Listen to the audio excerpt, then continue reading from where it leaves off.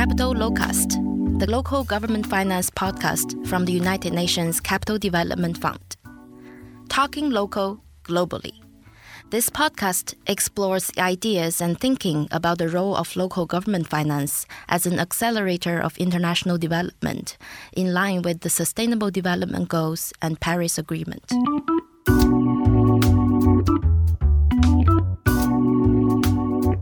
Welcome to the fourth episode of Capital Locust. This week, it's a great privilege and pleasure to be talking to Rajivan Krishnanaswamy, who is an independent senior consultant based in Chennai, India. Rajivan has worked for 18 years in the Indian civil service, from city-level administration to the Prime Minister's office. He was CEO of the Tamil Nadu Urban Development Fund, a public-private partnership to finance civic infrastructure that had issued pooled bonds for financing municipalities. He also worked at Cities Alliance, the World Bank, and was president of the Institute of Financial Management and Research. So Rajivan is a real expert in municipal finance.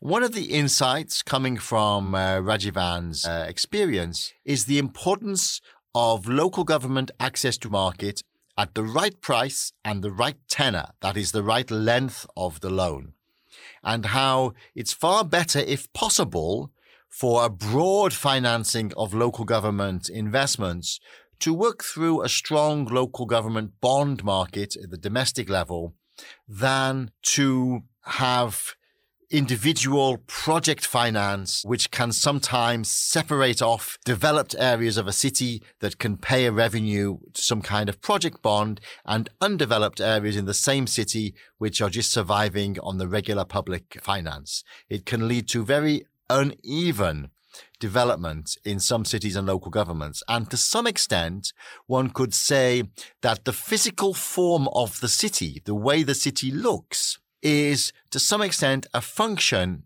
of the form of the finance of the city. And this is as much true for cities in any continent of the world and at all stages of their development. So looking forward to hearing what Rajivan has to say about municipal finance. Rajivan, welcome to the podcast. Thank you so much for agreeing to participate, and I'm sure the listeners will enjoy your insights on local government finance and local development finance. Now, Rajivan, one of the things which is in vogue right now is the idea that we should bring the private sector in as if they were ever left out, and that private finance is the solution to a lot of the issues around local economic development and local government, the financing of urbanization, financing of cities, etc. However, as you quite lucidly point out, one needs to be a little bit more sophisticated when one talks about private finance, because private finance is everything from the small shop on the street corner to an international conglomerate like Amazon or a huge bank. You've talked about the difference between the private financing and delivery of public services and the private financing of the public purse through the bond market. Could you please distinguish a little bit more between those two poles and how you see it, Rajivan? Over to you. Thanks a lot, David. Great pleasure. And yes, I agree that to sharpen methods of thinking, especially when it comes to instruments of finance, number one. And secondly, at the level at which we're talking, is it at the municipal level or is it at the systemic level, is a moot point. So yes, to take off from what you started off with, there is obviously a need to leverage private financing for public infrastructure at the municipal level. What does that mean?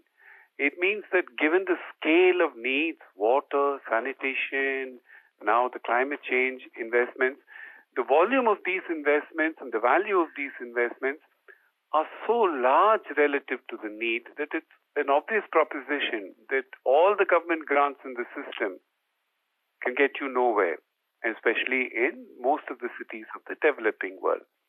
Therefore, just for an example, if you have $100 in the system of government grants, there's no sense that $100 is never going to be enough to fill your needs. So the proposition that you need to leverage, use this $100 to bring in private financing at the systemic level. To make that $100 can probably get you 10 streetlights you want to get.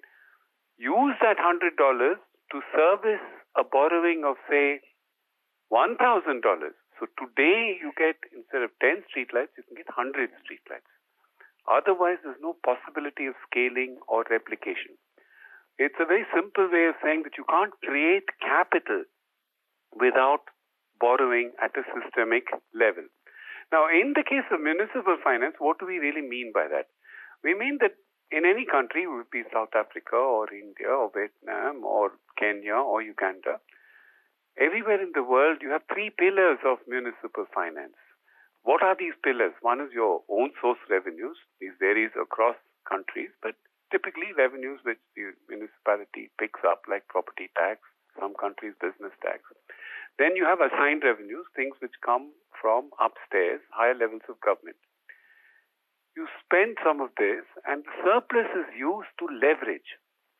And that leverage means the third pillar of municipal finance. You use your revenue surplus not just to make infrastructure of today, but for infrastructure tomorrow by borrowing. That's how you create capital.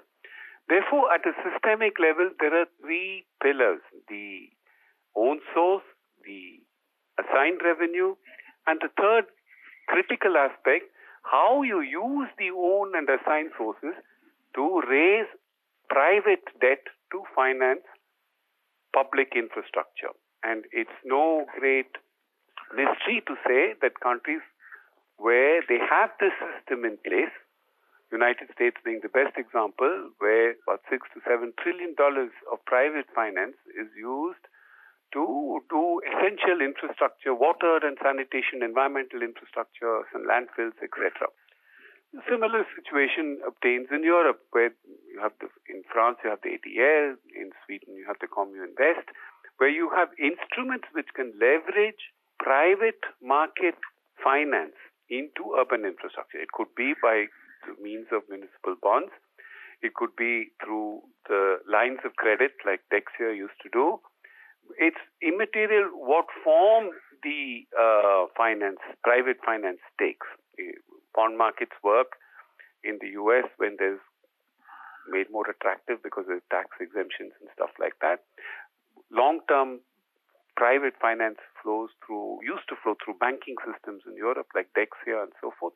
But that's immaterial. That's a point of detail.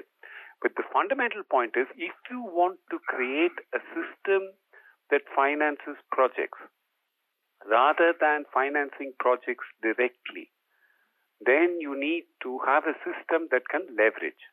And that can be leveraged through bonds or through a financial intermediation system. That's one level of macro systemic need to get your cities up and running and, create infrastructure on a scale which makes a difference. Otherwise, you're stuck in a low-level, lousy equilibrium trap. The second aspect is, I think, at the project level. Now, if I'm a mayor of a town like Bangalore or Nairobi or Kigali, I have a choice. I have three types of infrastructure from a financing point of view. I have the first type, which is small parks, roads, street lights. So typically you don't need medium-term planning. They don't need medium-term finance and can typically be financed out of grants and own source revenues.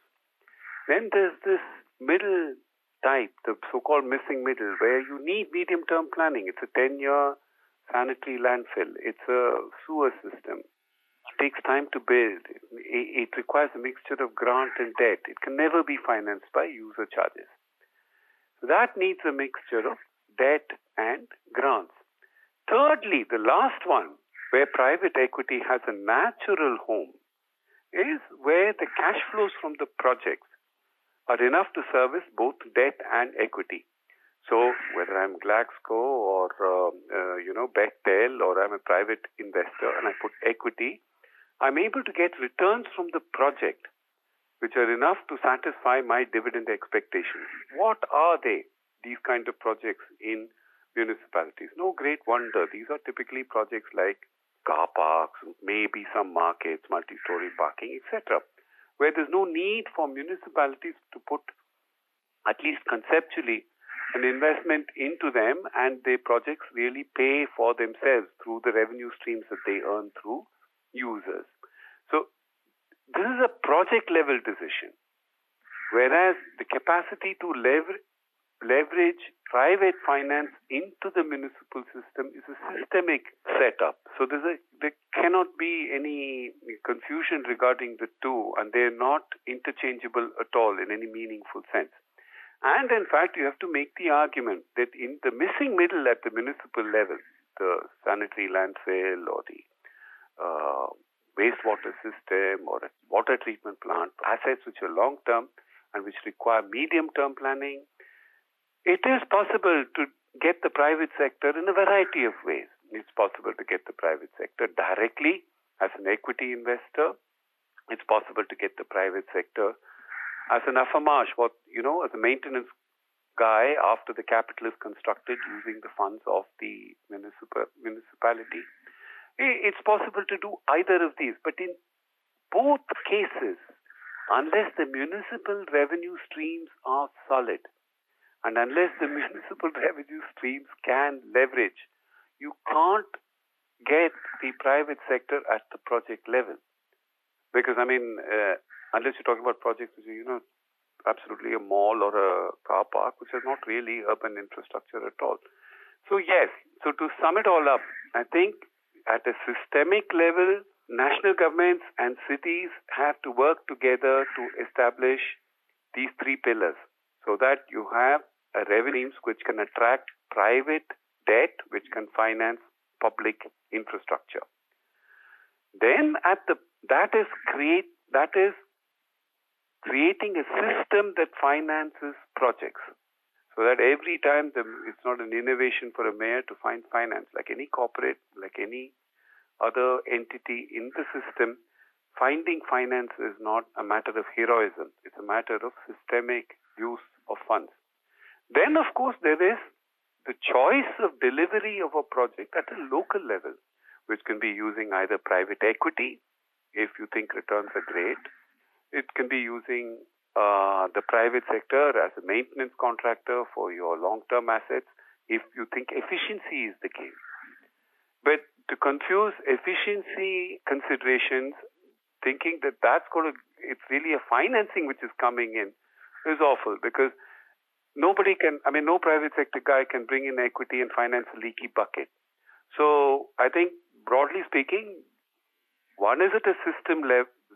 Distinction needs to be made between financing projects and financing a system that finances projects. That's broadly it. Rajivan, thank you very much indeed.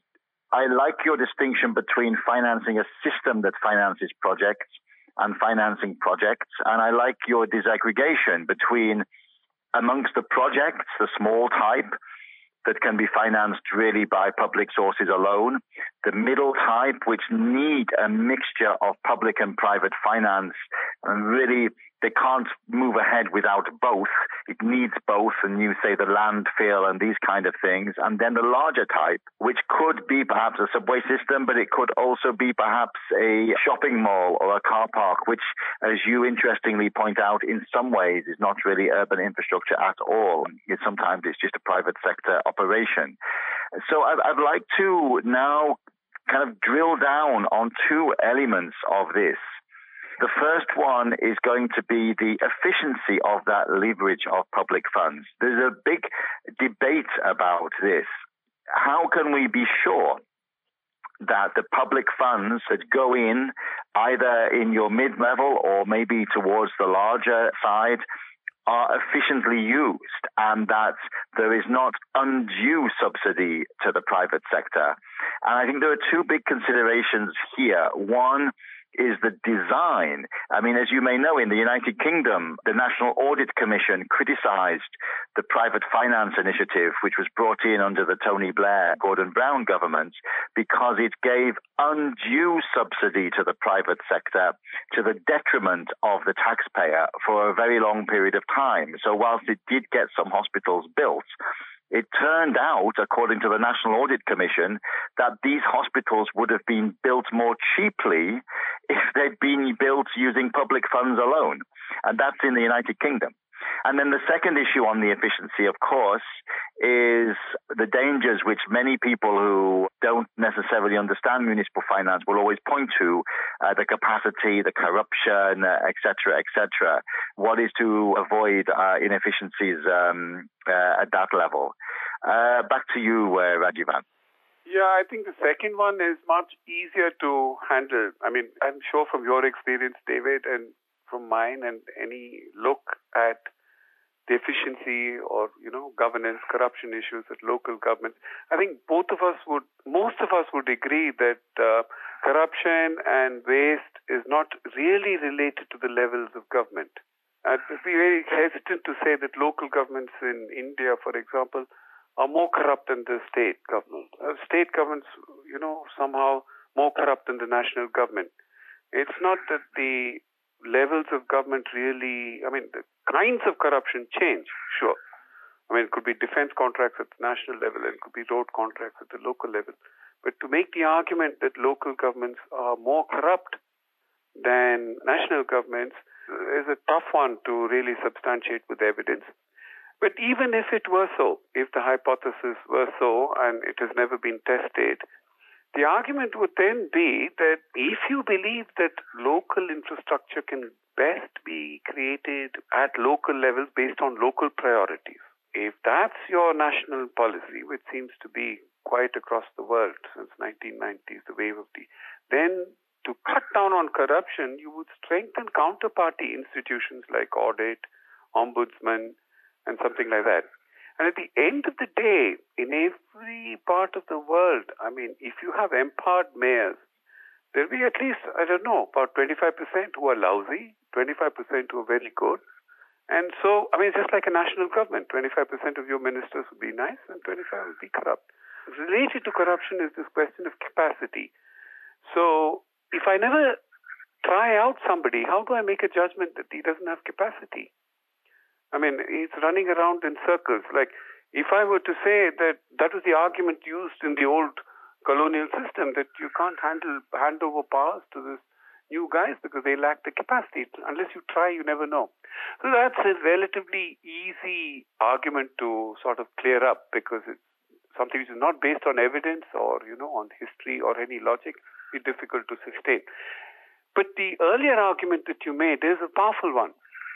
The question of what are the criteria by which you decide whether to use private debt to fund publicly owned infrastructure. That means I borrow money and build a hospital, and then I may let it out for maintenance to a private sector guy, and what the French call the affirmage kind of contract, versus giving a direct PPP of the type you mentioned. I make the guy build and services equity returns for maintenance as well. Now, obviously the question then is, who is taking the demand risk? Because if the returns to equity typically in finance are a return for risk.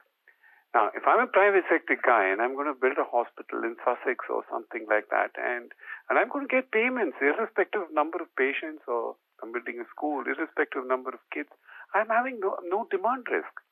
So basically, you're servicing my equity. You're paying me dividends when there's no risk, and I'm having no demand side risk at all.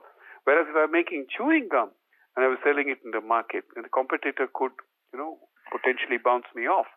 So the returns to producing the private good is basically a reward for my risk in a competitive market, which is not so in the case of an equity PPP, where the demand risk is taken out.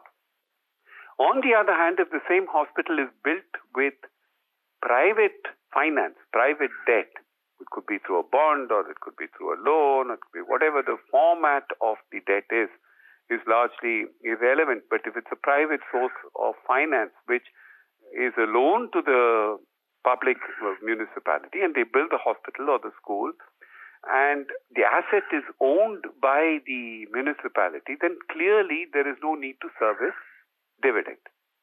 There's only the need to service debt. Therefore, the capital costs automatically, by definition, are at least 7 to 8% lower. I mean, if we assume that the cost of servicing equity is around 8%, then clearly you have a capital cost of a project which is much less than that which is of an equity finance PPP. That doesn't still preclude you from saying that once I have this asset which is built by using private debt but owned in the public sector, nothing precludes you from saying, oh God, my hospital guys are lousy, my school teachers, the guys who maintain my schools in the public sector are terribly inefficient, and therefore for efficiency reasons, I would contract out the private sector. And in this case, the private sector's investment is not in the capital of the school or in the capital of the hospital, but he's just got to buy some brooms and, chemicals to clean the place up or replace the furniture or whatever. So the takeout or the dividends which the private sector would demand would obviously be less. The whole operation would be cheaper. And if the private sector guy is more efficient than the municipal system in maintenance, then you get an efficiency gain as well. But the consideration of an efficiency gain should always, and I presume it's never done, but it should be done, that if I was saying that the private sector is a better at street cleaning, then I have to have a base case that what is my public sector doing? Is it doing 80% of the garbage? And therefore, I would need the private sector to do at least 90% or whatever. So an efficiency gain argument is made well when you have the base case established. And I'm not very sure about the UK contracts, but I don't know whether the base case efficiencies in those cases was ever established. What was the public sector doing? And can we say with confidence that after getting the private sector in, we've got an efficiency gain of 5%, 10%, and therefore it was well worth it. So in the absence of that argument, it becomes extremely difficult to justify the invitation. Yes, Rajivan, thank you so much indeed for that insightful presentation on the issue of the efficiency. To us, I think at UNCDF and with the National Municipal Investment Fund pipeline that we are working on, this is critical. And the coalition for a global financial ecosystem that works for cities and local governments, I think we'll have to make this case. Because as you know, our premise is that we cannot actually meet the urgent requirements of confronting climate change, migration, and urbanization, which are all coming together in a triple whammy. We cannot meet this immense challenge of these growing cities without looking at ways of efficiently using all the sources of capital available. And you've painted a very detailed panorama of how that can be done. And I think in passing, I'm going to agree with you on the corruption capacity issue. And in fact, I couldn't agree with you more. I recall when I began my career working in local government, whether it was in the UK or in sub-Saharan Africa, every time I went to a central government entity, be it in Westminster or in Maputo, the question was, well, those guys locally, they don't really know what they're doing. They don't have any capacity. And every time I went locally, I saw people who were juggling multiple tasks with efficiency and with expertise and being fully aware of the environment in which they are working in, managing limited budgets, and really demonstrating far more capacity to manage and to deal with ongoing situations than, excuse me, I'm not trying to offend them, but than the bureaucrats sitting in central government ministries without any pressure on them, saying that local institutions don't have capacity. So, I mean, that's a kind of maybe a bit of a cliche, the way I put it, but I strongly agree with your argument there on the issue of capacity. Yeah, just to, highlight, if you look at two types of financing, just a straw man kind of thing, but this pre-modern type of financing where municipalities get some debt through national governments or through multilaterals, and contracting is done upstairs and the municipality is saddled with an asset. Debt servicing has been typically very poor, whether it's Chinese intergovernmental loans or intergovernmental loans in India or in Kenya. Have a look. All of them are pretty lousy. But if you look at modern financing, where the debt has come directly onto the municipal books, the mayor has taken responsibility. You will find that the most compelling evidence one can suggest is that if you look at India, for example, of the 15 municipal bonds which have been issued, not a single instance of delay, let alone default, as contrasted to other types of financing where it's dependent on somebody else. And the second point on corruption, if you look at empirical evidence, look at mayors who have borrowed money in small towns. I know one which is just outside Chennai called Alandur, raised money for an underground sewer system, $5,000 each, from 18,000 households, financed quarter of the capital cost of a sewer system, and repaid the debt. Now, it's not just one guy, it's just lots of small, and therefore the cliche that local governments are corrupt, yes, of course there will be some mayors who are corrupt. Of course some guys will build statues of no significance. But if you do an empirical analysis of measured by time and cost overruns and servicing of debt, are locally financed projects, locally implemented projects, doing worse than those which have been done by central governments at the local level? I think it's worth a look, and you'll be sure that at least in the cases which I have seen, there's even the weakest assertion is that there's no way that you can make the argument that though there's a lack of capacity or there's more corruption or things are not just working because it's done at the local level. It's not an argument which can be sustained with reference to facts.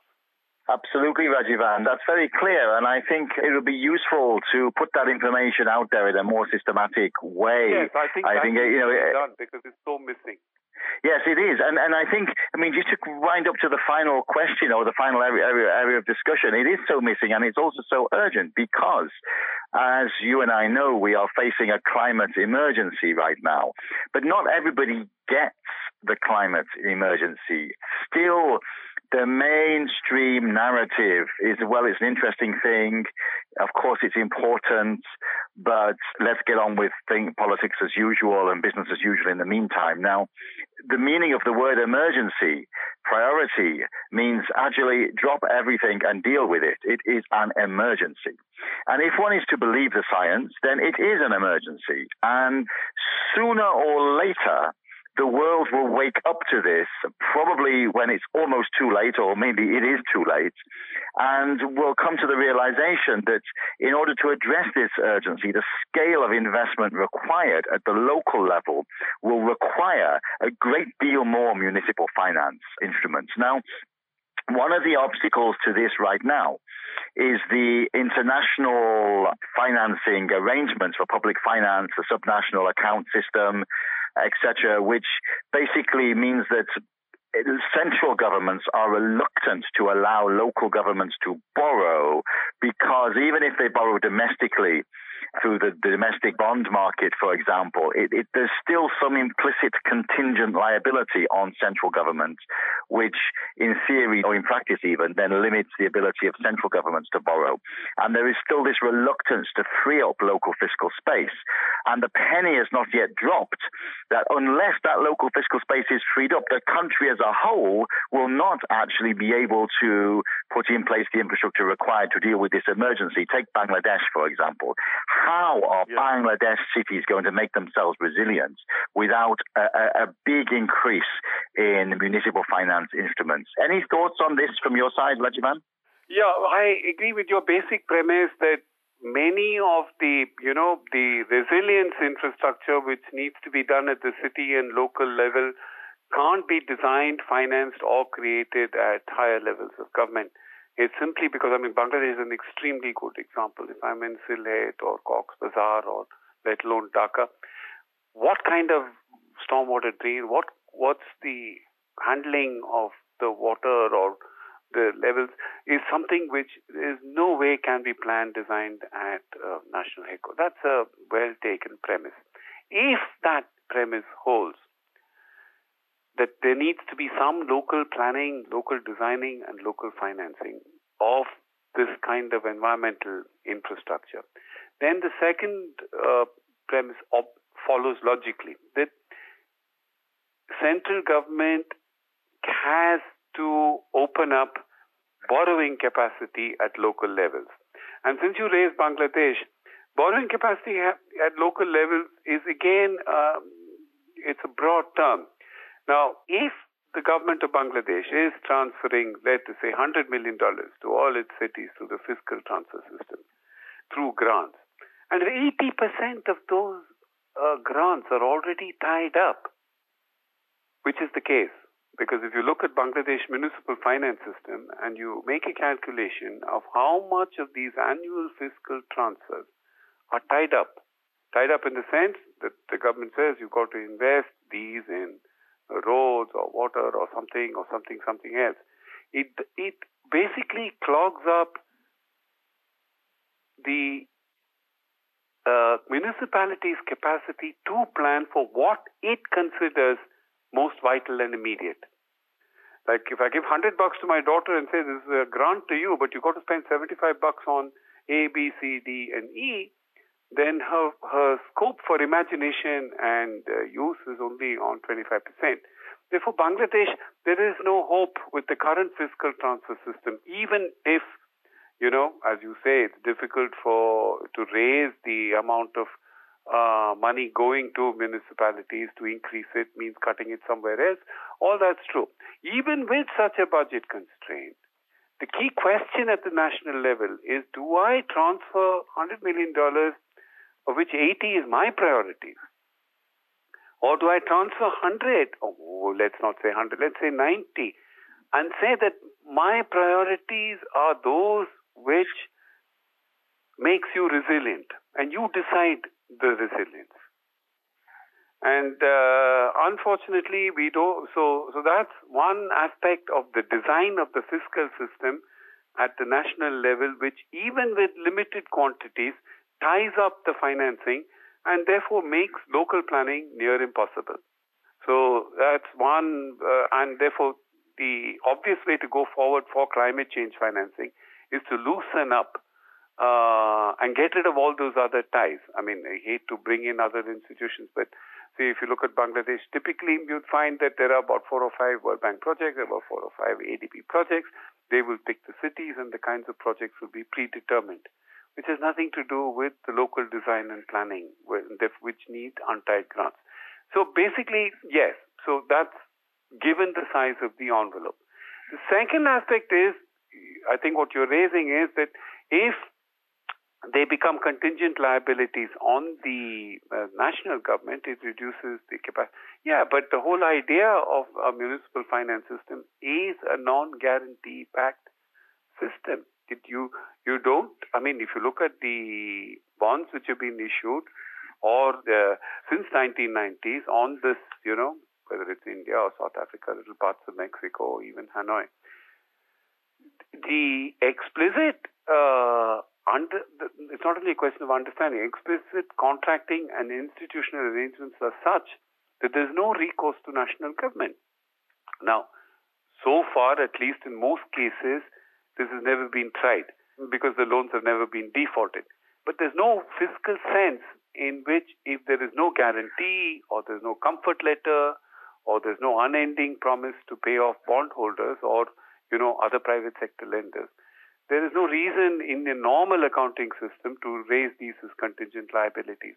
So the argument that in a technical accounting sense, these cramp the fiscal capacity of the national government would probably be suspect if there is no guarantee in place.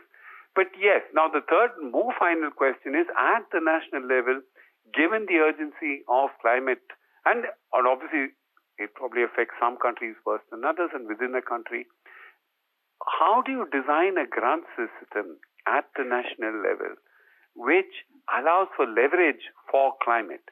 I mean, it sounds so convoluted, the sentence, but all it does mean is to say, can the national government put aside whatever they are transferring as, say, X of the $100 million as something which incentivizes leverage for climate change investments.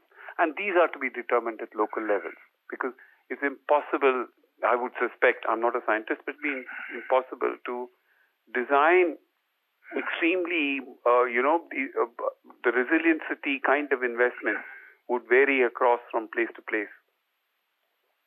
And you do need local ingenuity. Absolutely.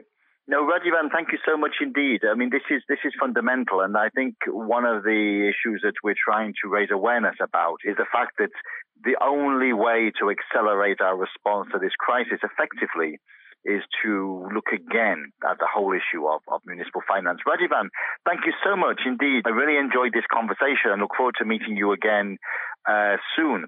As always on this podcast, we ask a couple of binary questions at the end. You have to pick one of the two choices I'm going to give you, and you don't need to give an explanation why, although you're free to explain if you want. And this is just to end on a slightly different note. So the first question, Rajivan, is cricket or football? For football. Okay, that's a great answer. I take it you mean you don't... excitement of football. Okay, and you don't mean American football, I take it. You mean what they call soccer in the US, right? I mean guys who can dribble from one end of the soccer field to the other and shoot. Absolutely. Okay, great. That's a very clear answer. And secondly, Rajivan, were you to be offered a week to sit and think and write about the issues of municipal finance, would you prefer to do this in a log cabin in the mountains, snow-capped mountains, or would you prefer to do it on the beach with a view of the ocean? Well, can't I sit in a municipal office? You learn most from those guys. All what we say, we learn from others. And especially in municipal finance, whatever I've learned is from the guys there who hang out in these offices. Anyway, no, the beach any day. I love the water. Oh, the beach over the mountains. Okay, interesting. Right. Well, thank you very much indeed. But absolutely, I mean, why not write amongst the people? Why not sit down and write amongst the people who you're writing about? Rajivan, thank you so much for being on the podcast. Really enjoyed it, and it was a very insightful and a real privilege to be able to talk to you again. Thank you so much, Rajivan. Hope you enjoyed this episode. This is Capital Lowcast, the local government finance podcast from the United Nations Capital Development Fund. Thanks for listening. See you next week.